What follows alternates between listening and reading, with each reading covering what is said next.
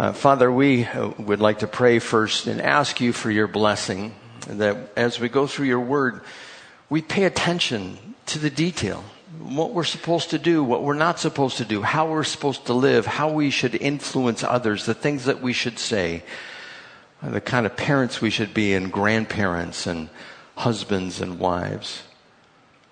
We know that you possess all wisdom, and we would ask that you would share that with us as you do through your word, but mostly that we would be able to remember it, to recall it to mind, and helping us to stay focused on these things as we see the world deteriorating. But we know that your return is imminent when we see these things going bad on a worldwide scale.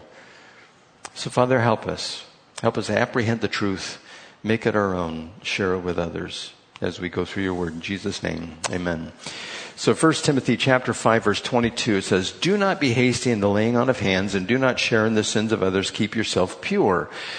And this is where we left off last week, and Paul is referring Timothy to keep himself in a state where he is not, quote unquote, defiled. But then verse 23, he says, "Stop drinking only water and use little wine because of your stomach and your frequent illnesses." So in context, it would seem that young Timothy was probably a teetotaler. He wasn't drinking any wine whatsoever, no alcohol whatsoever. And out of his desire probably to maintain purity, he was refraining from drinking some wine that might have been helpful for his weak constitution, which was susceptible to illness. Now, if you would look at Timothy, chances are he was probably a gangly youth, thin, maybe a little pale.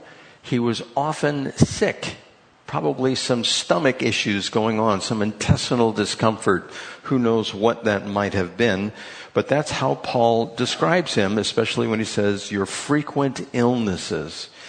And so Timothy, he might have incorrectly concluded that if he drank a little wine, he might make himself unclean if he drank that wine. And that's why it follows right after keep yourself pure, and then he says stop drinking only water. So in context, there seems to be a connection there. And Paul, as an apostle, is letting Timothy know that if he drank a little, quote, little wine, it would not make him unclean. And we have all kinds of erroneous doctrines that we hold to in our mind. For instance, there are a couple of denominations that would say, you cannot dance. No matter what the case is, you cannot dance. When I've gone to weddings before, and I've shaken a leg out there, people want to get a cell phone camera and video me dancing. They want to make sure that if they ever need incriminating evidence, they can use it, out there, or take pictures, something like that. But there are those who would say you cannot dance at all. There are those, especially of the cults, that would say no caffeine whatsoever, no Pepsi, no Coke, no tea, no coffee. The Mormons are definitely into that. They think it's bad for you. There are prohibitions, even though Scriptures does not say thou shalt not have caffeine. There is that ability. You can have caffeine. Some people would say gambling is a sin. Well, I'm not going to say you should gamble. There's no way. But to point at somebody and say, well, it says in First Speculations, thou shalt not gamble at the local casino. We can't do that. We can't go beyond what is written, imposing all these restrictions. Or chewing tobacco. If somebody wanted to chew tobacco, is it a terrible habit? Yes, it's a terrible habit, but what kind of terrible habits do we all have? And you can just start lining up all the different things that you think you should not participate in because it makes you unclean. And if you participate and you think it makes you unclean, then you should not participate in those things. Going to movies.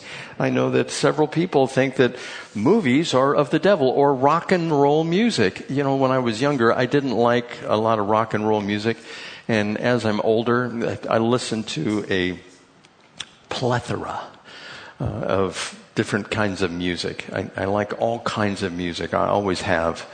And, I'll go through some of the old rock and roll stuff and I'll think, So this is pretty good. Now, I don't know about some of the words and some of the intents of these singers, and you find out some of the real meanings of these rock and roll songs. You go, what is that refer?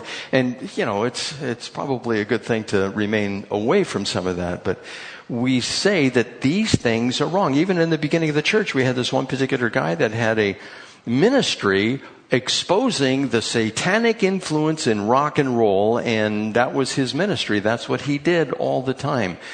And the Bible doesn't say in second speculations, thou shalt not listen to rock and roll.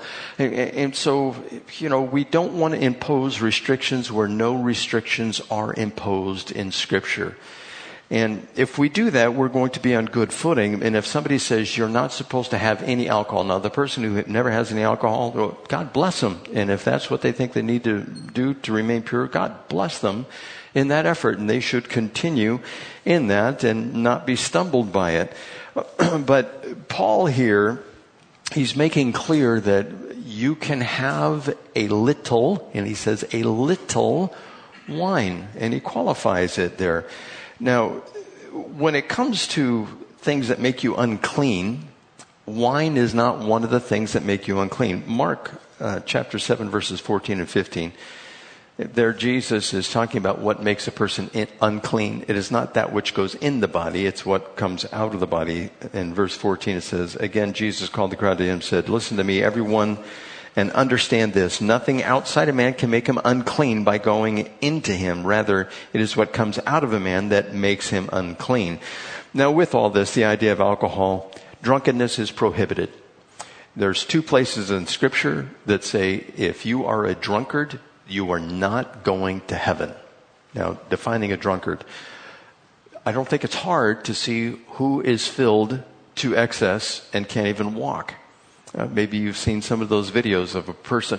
I saw one video of a guy going into the liquor store to buy more beer, and he couldn't even open the door to the refrigerator. He kept on falling back, and nothing he could do, and he fell back into the aisle that was behind him, just completely drunk. It's wrong. So the person who is drunk or who practices getting drunk, it says, do not be deceived in 1 Corinthians chapter 6, 9, and 10, and also Galatians 19 through 21.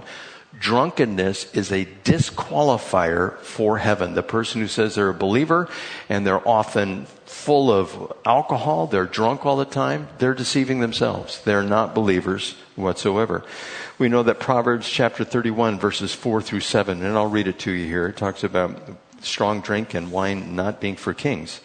It says, it is not for kings, O Lemuel, not for kings to drink wine, not for rulers to crave beer, lest they drink and forget what the law decrees, and deprive all the oppressed of their rights. Give beer to those who are perishing, wine to those who are in anguish. Let them drink and forget their poverty and remember their misery no more. And with that, somebody who is dying, I don't care if they're given heroin, I don't care what it is. If they're dying and you know they're dying and they're in the throes of death, get them some Jim Beam. Whatever you need to give to them to reduce the suffering, that's what this verse is saying. Now, if somebody wants to say, I'm dying, well, of course, it'll be about 40 years, but I'm dying and I need... No, that's the wrong application of this particular verse. If you know somebody is dying, just drug them up, help them make the transition from this life to the next life. I remember my father going through that. And they would give him drugs in order to reduce the effects of dying. And that's what hospice is all about. And I think it is a godsend that we have these drugs to enable people not to suffer quite so much when they are going into the next life. And so for kings, strong beer and drink could cloud their judgment, and it's not good for them to have it. Also in the Old Testament, strong drink, wine was not for priests when they were ministering in the tabernacle or the temple. Leviticus 10:8 says, Then the Lord said to Aaron, You and your sons are not to drink wine or other fermented drink whenever you go to the tent of meeting, or you will die. That's pretty straightforward. You take a drink, you're dead. Don't do it when you're ministering before the Lord. Excuse me. And there are some teachers, and I remember hearing at least 2 teachers say that there is no alcohol in the New Testament drink of wine that people would receive. And I don't agree with that. In John chapter 2, verses 1 through 10, I think most of you know this story. This is the first miracle that Jesus performed. It says, on the third day, a wedding took place in Cana in Galilee. Jesus' mother was there, and Jesus and his disciples had also been invited to the wedding. When the wine was gone, Jesus' mother said to him, they have no more wine. Dear woman, why do you involve me? Jesus replied, my time has not yet come. His mother said to his servants, do whatever he tells you. Nearby stood 6 stone water jars, the kind used by the Jews for ceremonial washings, each holding from 20 to 30 gallons. Now, if you do the math, it's like 150 gallons plus or minus of wine that is going to be made here. Jesus said to his servants, fill the jars with water. So they filled them to the brim. Then he told them, now draw some out and take it to the master of the banquet. They did so. And the master of the banquet tasted the water that had been turned into wine. He did not realize where it had come from, though the servants who had drawn the water knew. Then he called the bridegroom aside and said, everyone brings out the choice wine first, and then the cheaper wine after the guests have had too much to drink. What? Too much water to drink? Too much grape juice to drink? No, it means they were getting sauced. That's the word for it. They were getting sauced. But you have saved the best until now. Well, if the bad wine, quote, gets people sauced, what does the good wine do? The good wine tastes better, but it still has alcohol in it. And alcohol, back in the day, that was preferred over the water, because water, if you go backpacking in the High Sierra, they tell you take these water iodine pills with you and take your filters, because there's Giardia in the water and you can get these stomach upsets and dysentery and all kinds of problems. Well, they had the same problems back then as well. And that's why they would drink wine. Even the children, if you go to Italy today, even the children are drinking wine at the table. And so we know also it's for medicinal. We've already covered that in 1 Timothy 5:23. But God even says that wine is a blessing.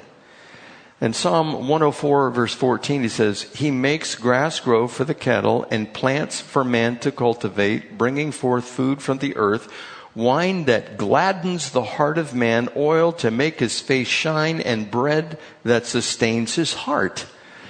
Now, God says wine's a blessing. He created it. But if it's used in excess or somebody gets drunk, it's a curse.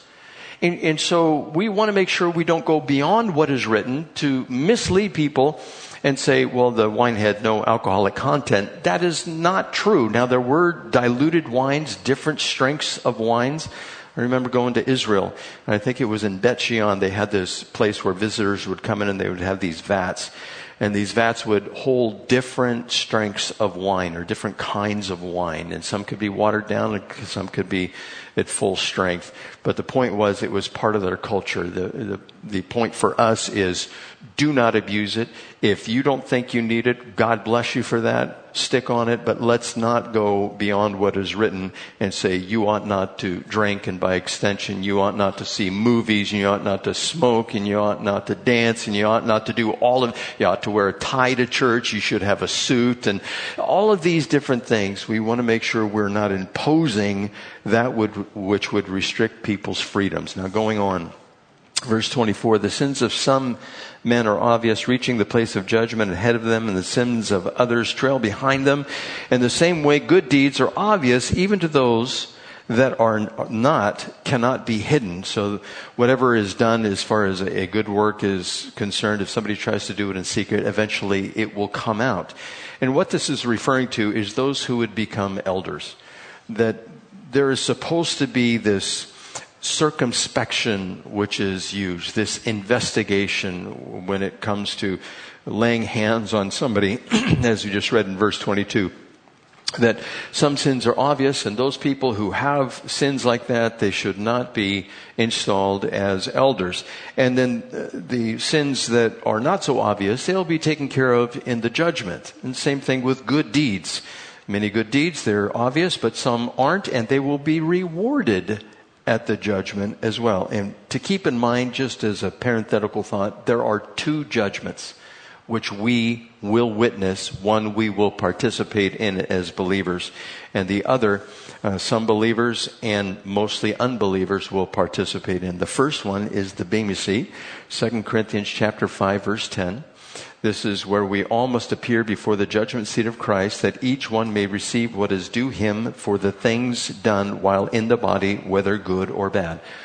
That is the judgment of believers. That is the church judgment. Anybody who is a Christian, who is a disciple of Jesus Christ, that goes in the rapture, there will be a time where reward will be given. Just like in the Olympics, they had the different tiers in the Olympics. You had the gold, you had the silver, and you have the bronze.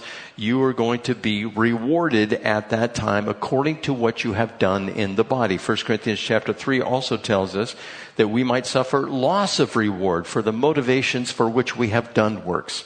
If we have done works in order to get accolades or praises from people, well, we're probably not going to obtain a reward for that. So we can lose reward by what we do, but all of us will be rewarded to some degree. And we know that there are several crowns listed in Scripture. The crown of glory would be one of them. Those who save souls, that is a crown for those who are evangelists, that type of thing. So we're going to be rewarded. Then there's the great white throne judgment. And this is going to be everybody from Adam and Eve all the way to the end of the tribulation period, and all the way to the end of the millennium. It's going to be all the way at the end of history. This is when 2 Peter tells us, chapter 3, that the earth is going to be destroyed and everything in the universe is going to be destroyed with a fervent heat, and all that's going to be left is the judgment right then. And this is before the new heaven and the new earth. So everybody that has ever lived that is not part of the church or part of Israel is going to be resurrected. And those people, especially during the millennium, that were saved but also died. And remember, people are going to live a long time in the millennium. You could be 300 years old and you're dying of old age at 300 years old or 600 years old. You could be that old and you could be a believer. And you're going to be resurrected if you die during that time, or anyone who's there. If they die during that time, they will be resurrected, and they will get the reward if their name is written in the book of life. In Revelation chapter 20, verse 11 through 15, I'm going to read this for you. Then I saw a great white throne and him who was seated on it.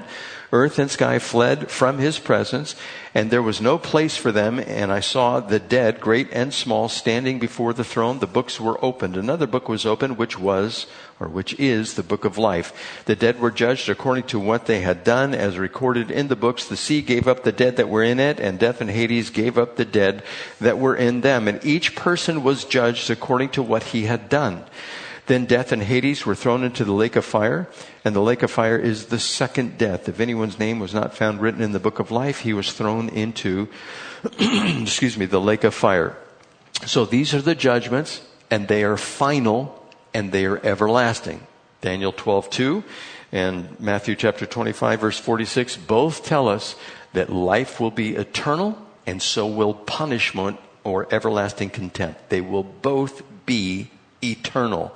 There are those like the Seventh-day Adventists that say, no, there's no continuing hell. Also the Jehovah's Witnesses say that. Hell doesn't last forever. On the contrary, hell lasts forever, and the people there are conscious and they have regret forever. And the way that we avoid that, of course we know, is by receiving Jesus Christ as our Lord and Savior. Romans 10:9 and 10 and Acts chapter 16 verses 30 and 31. Confessing Jesus as our Lord and Savior, believing that He died on the cross and rose from the dead. And if we do that, and we do that sincerely, we're saved, and we don't have that judgment of everlasting contempt or everlasting punishment. Now going on into chapter 6. Chapter 6 here deals with slavery or slaves and masters. To apply this to us today in the United States, in our culture, we would transfer this to employers and employees. This is not the case with the rest of the world. Slavery is more rampant today than it was back in the time of Christ. There are more slaves today, more masters today throughout the rest of the world than there ever has been at any point in history. But for us, this applies to us in the context of employers and employees. It says, all who are under the yoke of slavery should consider their masters worthy of full respect, so that God's name and our teaching may not be slandered. Those who have believing masters are not to show less respect for them because they are brothers. Instead, they are to serve them even better. Because, pardon me, I think I have a toad in my throat or something. Get it out of there.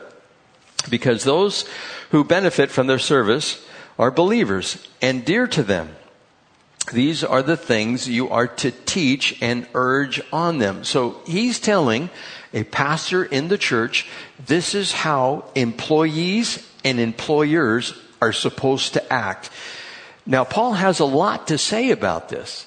Paul not only tells us about this here in Timothy, but he explains it in Ephesians and in Colossians, and there's other places in the Old Testament, in Proverbs, in Deuteronomy. It tells us how we're to act as employers and employees. A couple of weeks ago, I taught the youth about this because I went to my granddaughter's graduation at Foothills, and there was, I think his name is Mr. McDonald. He gave a message to the kids, to send them off, and he gave them like 3 points. And his first point was, get a job, is what he told them. And everybody kind of laughed, but that's really what they're supposed to do. They're supposed to grow up and get a job and get on their own and make their way in life. And so employees, I'm going to start with them first. Who was the first employee? It was Adam. Adam was the first employee. He worked for God. God gave him a task to do, and he was, of all things, a gardener. Praise the Lord for gardeners. It's great that they would be out there doing the first job of all of history. Some people have said, no, prostitution was the oldest job in the history of the world. No, it was gardening. Gardening is the oldest one. And in Genesis chapter 2, in verse 15, in several different versions, Adam was told by God to work it and care for it, or dress it and keep it, or till it and guard it, or tend it and care for it. That's what he is supposed to do. He's supposed to get his hands in the dirt. And what would he do exactly? Would he, radishes, let's grow some more radishes. Is that what he did? Or did he prune some of the trees in the garden? Is that what he did? Or did he go around picking fruit and raking up leaves? Did he make a rake? What was he doing exactly? I don't think he had to put in irrigation. He didn't have to count for flow and gallons per minute, all of that, because it was watered from the earth and it was a lush paradise there. I don't know exactly what he did in the garden, but he did something. He tended it. He tilled it. He took care of the plants that were there. So that was the first thing that Adam was told to do after he had his wife. And he said, woman, is what he said. And then he had to go to work. He had the woman first, and then he goes to work. Now, he doesn't have to provide for his wife because God is providing everything for the two of them, but he still gave him a task. And so with that, we keep in mind, God gives us something to do. He has gifted us in some way. Now, I used to tell my daughters this, but one of my daughters in particular, she'd get a little upset. And because it was not politically correct. And what I would tell her was, different races seem to be gifted for different things. And I've mentioned this before, but which race do you think is really good at science and math, STEM, the science, technology, all of those things? Which race do you think is really built for that? Seems like the Asian race. They have a propensity. If you go out to USD, if you go to the coastal northern county up there, there are a lot of Asians that live up there. God bless them. They have that ability. That's good. That's where the science and tech is located. That's the hub for it. The technology, the new science and genetics and all of that. It's located up in that area. And there are a lot of Asians that do that. They have that mind for that. There are, like for instance, blacks. Blacks are really good at sports, in particular basketball and football. They are really adept because of their physiology, the way God has made them. They are just better at it than whites or Asians or Eskimos or Mongolians or anyone else. And so, you might say, well, what are Irish good for? Or what are whites in general, Europeans, what are they good for? God knows which ones have a particular bent. Even in Scripture, we know that there were those who were gifted in building things and metallurgy, and those who were good in stringed instruments and making music. And so there are particular groups that are good for particular things. Just like the body of Christ, we all have our particular giftings, whatever they are, and they're spiritual gifts which are given to us. And so with respect to our employers and what we do, we should find what suits us and do that. If it doesn't suit you, find what does and get involved in that particular task. Now, we are to work with sincerity and respect our employers. In Ephesians chapter 6, verse 5, it says, "Slaves, obey your earthly masters with respect and fear, and with sincerity of heart, just as you would obey Christ. Obey them not only to win their favor when their eye is on you, but like slaves of Christ, doing the will of God from your heart." And so if you're working for somebody, you look at them and you go, that's Christ. If that's Christ, how do you submit to them? Well, how do you submit to Christ anyhow? In everything. Well, what if they ask you to do a job that is not so pleasant? Well, you're supposed to say, I'm here. Sign me up. That's what I'll do. Because I'm working for Christ. I'm not working for that particular person. And having full disclosure, I have been both an employee and an employer. I have been both. I've had several jobs as an employee, and I've been an employer for a long time. I'm not currently an employer, but I have a perspective of both sides here. One of the things I've found astonishing is when I had a lot of employees, the employees had this attitude of, the boss always has tons of money just packed away. He probably has stacks of it in a safe somewhere, just keeping it, and he's keeping it away from the employees and just doesn't want to give it to the employees, only wants to pay them this pittance, this just little amount. And obviously the employees have no idea the cost of running a business, especially in California, and what the state has imposed on everybody, all the regulations that are there, all the cost and the time involved in doing that. It's just absurd. If that could ever be rolled back, that would be great. But secondly, work while being an example and a blessing to your employer. Teach slaves in Titus chapter 2, verses 9 and 10 to be subject to their masters in some things. In everything, to try to please them, not to talk back to them, and not steal from them, but to show that they can be fully trusted, so that in every way they will make the teaching about God, our Savior, attractive. Now, there might be, I could use some paper clips at home, some pens, some pencils, some paper, some minutes on the time clock. I can fudge on that. It's okay. By the way, that is considered stealing, is what that is. I can remember going through some training as an employer, and they said, and if an employee, and this was 30 years ago, if an employee wastes 5 minutes a day, every day that they're working in a 40-hour week, by the time it gets to the end of the year, he has stolen $500. That was 30 years ago, if you waste 5 minutes. If you go and take a break, in the state of California, you're supposed to have a break at 10 o'clock, and at 2 o'clock, 10 minutes. If you work an 8-hour shift, 30 minutes for lunch minimum. And if you do that, that's great. Well, how about if it's 12-minute break 2 times a day, or a 15-minute break 2 times a day? You're actually stealing from the employer. And if the employer is Christ, you're stealing from Christ. And Christ says, don't do that. When it hits 10 minutes, you're supposed to be doing whatever it is you're supposed to be doing in your job. And we're supposed to do this to be a blessing to the employer and not talk back to them. Have you ever heard somebody talk back to their employer? I've heard that. I've heard people talk back to me as an employer.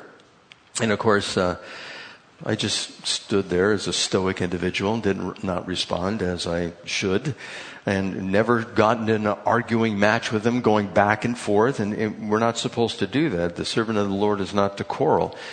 But the employees are not supposed to steal, and whether it's time or, I remember working as a waiter, a busboy, a waiter, a dishwasher. I've done all of that. I was a dishwasher when I proposed to Patty. She must really been in love to marry me at that time. But I have seen people just grab the food and just start eating it in a restaurant. You are stealing if you're not paying for it, if they don't give you that.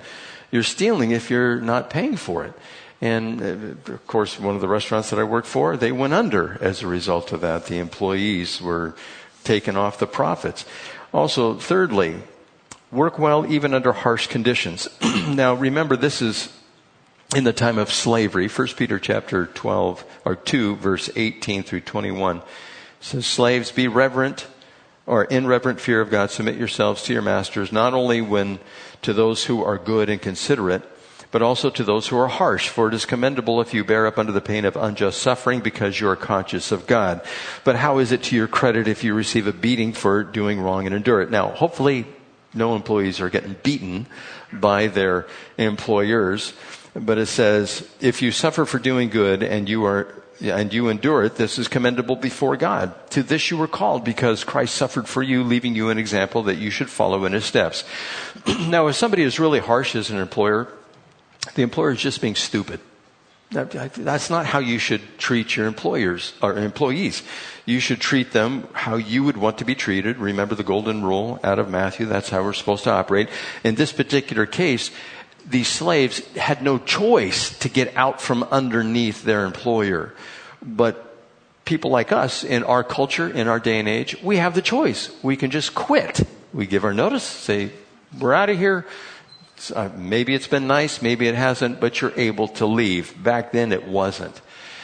Some people, they need their jobs, and they hold on to their jobs, and they suffer under that, under the harsh treatment of some employers. But it's not supposed to be that way. But this direction is for the employers who feel they're being mistreated. And if they feel they still need their job and they cannot quit for whatever reason, especially like if you're in the military, you could have somebody that is your superior mistreating you in some way. And I'm not talking about anything that's immoral or illegal. I mean, they're just hard to be under. And God says, bear up under that. And we are supposed to work hard. 1 Corinthians chapter 4, verse 12. We work hard with our own hands. When we are cursed, we bless. And when we are persecuted, we endure it. In Galatians 6:10. Therefore, as we have opportunity, let us do good to all people, especially those who belong to the family of believers. If you're working for somebody who's a believer, you're supposed to work hard for them. Not only hard, but even doubly hard for them. They're a co-heir of Christ with you. In 1 Timothy 6, verse 1, it talks about this, that we are to work hard in the rest of the scripture. Work hard with your own hands. Don't be a slouch. Don't be lazy. Sixth point here. Work with satisfaction and contentment. Ecclesiastes 3:12 and 13 says, "I know that there is nothing better for men than to be happy and to do good while they live, for everyone may eat and drink and find satisfaction in all his toil. This is a gift from God." If you are working somewhere where you love what you do, that is a gift from God.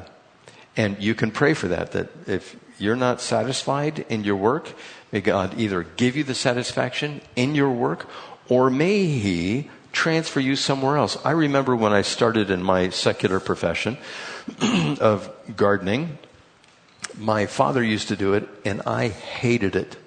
I hated it with a passion. He would set us out there. These banks, they would seem to go for 60 feet up. And he'd go weed the whole bank. And it would go for 200 feet. And it'd be filled with weeds. And I'd look at that and go, no! And yeah, I get to weed the whole thing. And there'd be stinging nettles up there and just all kinds of problems. And I can remember, I'm never going to do this the rest of my life. I'm going to go to school. And just talking under my breath the whole time. And then God transformed my heart in doing that, and I get to go now like, weeds, they're mine, and I get to take care of them. I get rid of them, and look how good at all the order. God is a God of order, and it looks great. But I remember I hated it. I just despised it. I remember my conversations with myself. But God has the ability to change our hearts in that, because I was destined to go into that particular field, and it's okay, and I love it, just like I love doing what I do in the church, and it's great. So we want to find satisfaction and contentment. It is a real gift from God. Seek after that. And we are, by the way, commanded to work. 2 Thessalonians 3:10 says, "For even when we were with you, we gave you this rule: if a man will not work, he shall not eat." Now, I've talked to you about this before. If somebody is refusing to work and they come to you and they keep on wanting to soak off of you, should you give them food continually? Should you give them money continually? My only exhortation is, do not let them die, but let them get thin. That would be my exhortation to you, because a man's stomach is what motivates him. If somebody is hungry, it will drive them forward. If you're constantly taking care of them, they lose all motivation to do the work that they have been called to do, whether secular or whether Christian. We are all called to do something.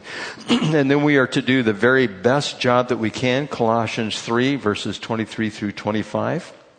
Whatever you do, work at it with your whole heart as working for the Lord, not for men, since you know that you will receive an inheritance from the Lord as a reward.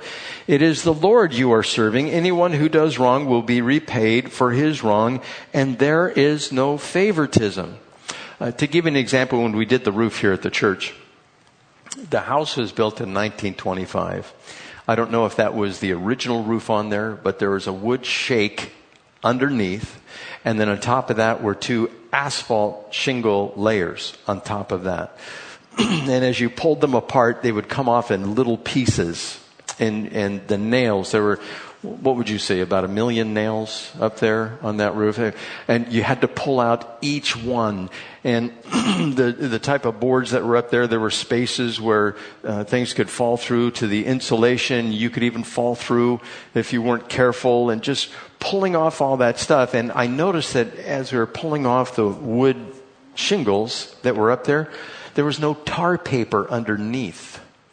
And the tar paper is actually the roof. That's what the roof is. The wood shingles protect that from deteriorating. But there was none of that. If you did that today, now if that was done in 1925, that may have been the case. Okay, but today, if you did that, that would be neglecting your responsibility. That would be a bad employer. Employee. You're not doing what you're supposed to do. You're not working to the best of your ability to make sure that the house is protected when the new roof goes on. It's that underlayment that is the good roof. Same thing when you do your work. Do you skip over things? Oh, I don't need to do that. Somebody else can do that. The Lord wants us to focus. Stay focused, just like the goat, and the guys out there hunting. We want to stay focused so we don't harm others in what we do and how we act in a particular job that we're in. So stay focused, do the very best job that you can.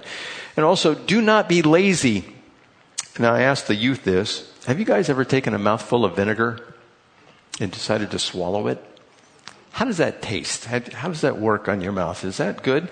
As vinegar to the teeth and smoke to the eyes, so is a sluggard to those who send him. Have you ever been to a camp out and there's a fire that's going and you're right next to the fire and then all the smoke comes into your eyes?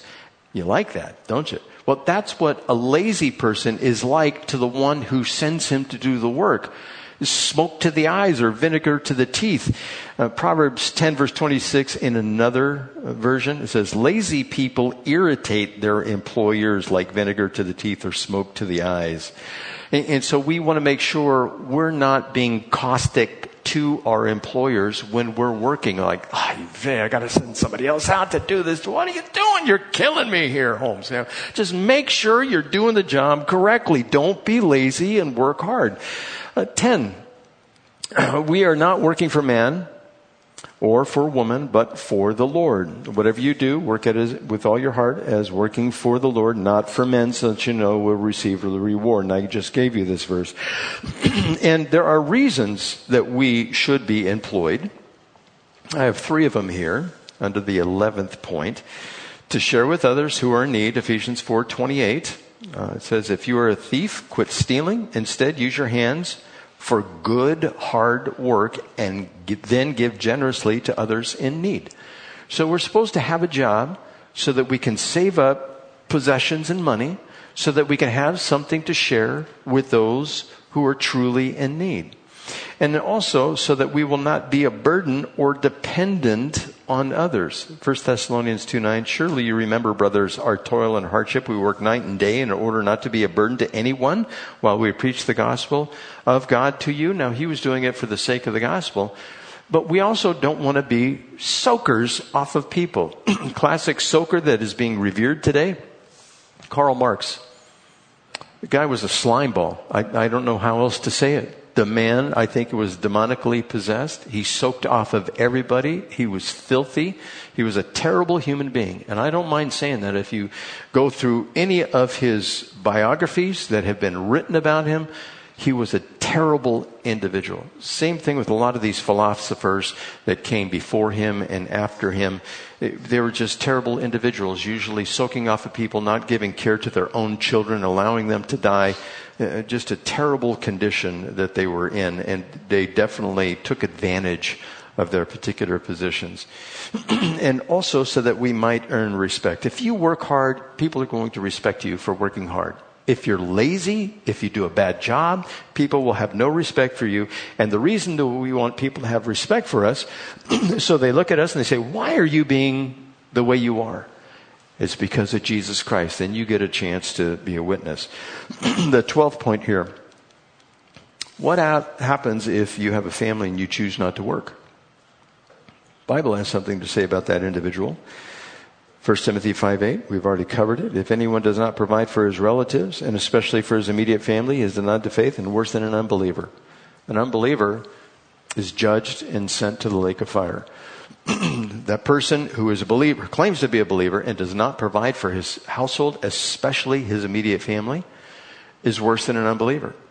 We are not to take our responsibility and cast it to the side when it comes to taking care of our family and our children, and whether the children are in our own household or not.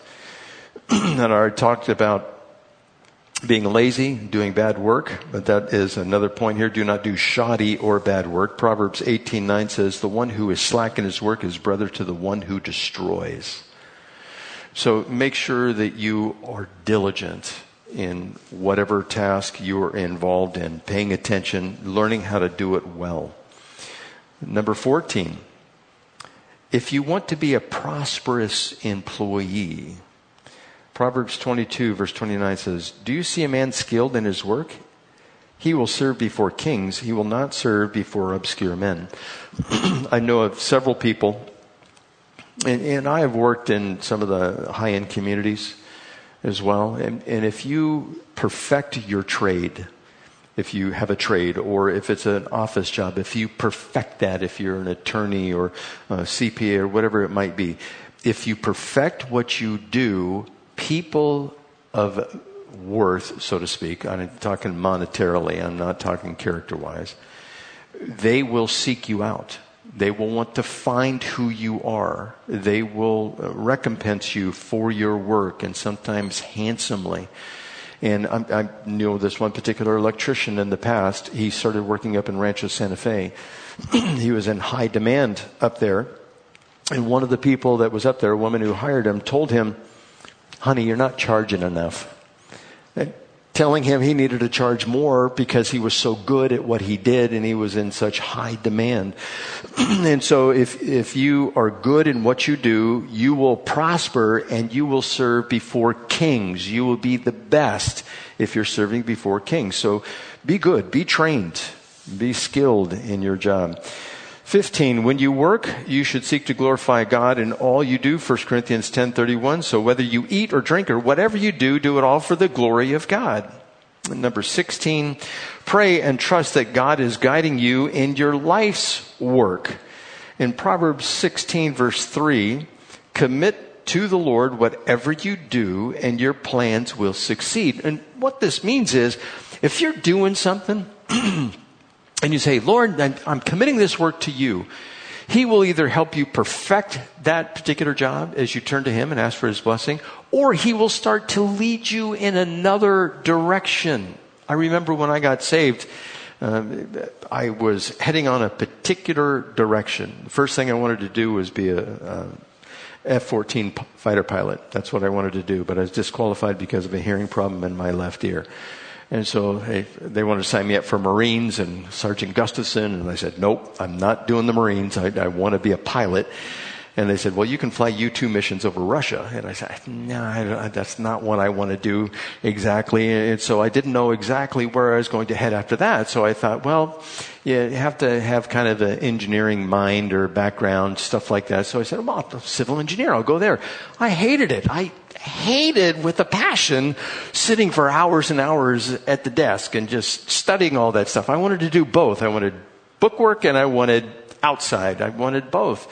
And as I was praying to God after I got saved, He kind of nudged me in that direction. He put me where I'm supposed to go. And all the people that I've met, even being here, is a result of me paying attention to God where I needed to go and what I needed to focus on. So pray and trust God that He is guiding you in your life's work. It will have you come across people that you never thought possible, and then you're able to be a witness for them. I cannot tell you how many people I have witnessed to that I have worked for or that I have hired because God has placed me in the particular profession I am in. Now, those are the employees. 16 different points, and there's a lot to say in Scripture about that. Well, what about employers? There's a lot to say, but not quite so much. If you become an employer, one of the big things in Scripture is pay your employees. I know myself, in our business, there have been times where we've gone without to make sure the employees had what's coming to them. I know a business here in Lakeside. They said the same thing, especially when we were in the lockdown. They had to decide whether or not they were going to pay themselves or their employees, and they paid their employees. And that's a command from God. You got to trust God. And there have been times where it's Friday morning and you don't have the money. And you go, God, this is not my problem. This is your problem. And He solves the problem. Never missed a payroll, trusting in God for that. And that's a common thing for employers. And there are several scriptures that deal with that. Muzzling the ox that treads the corn, 1 Timothy 5:18. Also Proverbs 3:27. Do not withhold good from those who deserve it, and when it is in your power to act. And Leviticus 19:13. Do not defraud your neighbor or rob him. Do not hold back the wages of a hired man overnight. So we are to pay if we're employers. And then treat your employees fairly. Again in Ephesians chapter 6, verse 9. It says, and masters, treat your slaves in the same way. Do not threaten them, since you know that He is both their master and yours in heaven, and there is no favoritism with Him. So we are to treat employees, if we are employers, just as we would want to be treated, with what is fair and what is right. And an employer must not be harsh with their employees. You can use that same verse with that as well. So the final exhortations here are, don't ever tell your employer that you're not going to do something that he asks you to do. And I want to qualify that. Nothing immoral, unethical, illegal, or put yourself in danger or anyone else in danger. You don't want to be involved in that. Be eager and always be the first to volunteer. Raise your hand first. Don't be the one who says, no, everybody else can do it. Be the first to arrive, the last to leave. Never be late if you can possibly help it. And remember that working and finding satisfaction in your work is a gift from God. He wants us to have that satisfaction. And there was a song written about this. Never say, you can take this job. Never say that to your employer. You know what I'm talking about here. And as a general rule, the wealth you gain through work should be used to build relationships and to gain material possessions, not only for yourself, but for others. And take on as much responsibility as you think you possibly can without overextending yourself. Do as much as you possibly can. Now, in closing out, the final application for this, have you noticed that employees, and remember I was both an employee and employer, the major attitude amongst employees today is rights. Employees' rights. Sick pay, maternity leave, vacation time, right to strike, right to health care, right to unionize. I mean, just all this stuff. I have rights. No, we have the right to serve Christ as believers. And there are certain things that we can push for. If we can get them, that's great. I also was a member of a union, and I found it of little use to me when I was. Some people might find it very useful, and that's okay. But we should never seek, as an employer or an employee, to get the upper hand on our opposition, which we would consider either the employer or the employee, whichever one you were. Never seek to get them over a barrel and they have to do this, or we're going to go on strike and make your life miserable. Remember Ronald Reagan in the 80s? He fired a whole bunch of people. Who are those people? You guys remember? Air traffic controllers. Fired the whole lot of them because they wanted to shut down really the world air traffic system. And Ronald Reagan said, hey, no way, not on my watch. He brought the military in, fired them all. Now, see, doing stuff like that, you're affecting so many other people's lives, all because you want money. The love of money is the root of all evil. So being a faithful employee, that's what we should be. Love your employer as you would love yourself. And being a faithful employer, you love your employees as you would love yourself. And if you see fraud, theft, abuse, mismanagement, either with employees or employers, do not be silent. It may cost you your job, but the Lord knows. I think a lot of times we don't give God enough credit that He's moving us in a particular direction to be a witness. And sometimes we have to do things that are uncomfortable. And as a believer, we often worry if we might lose our job or might lose employees. Proverbs 3, 5, and 6. Trust in the Lord with all your heart and lean not to your own understanding. In all your ways acknowledge Him and He'll direct your paths. That's a final encouragement to you. Stay focused. Let's pray. Father, help us to really pay attention if we are employees, how we are benefiting our employers. And if we are employers, how we might benefit the employees. And you gave this instruction through Paul to Timothy to teach the church. And we ask that we could take all this to heart. Remember it, Lord. Help us to be those good witnesses to our employers or to fellow employees, that we can share the love of Christ, which you have given to us abundantly. In Jesus' name. And the church said, please stand.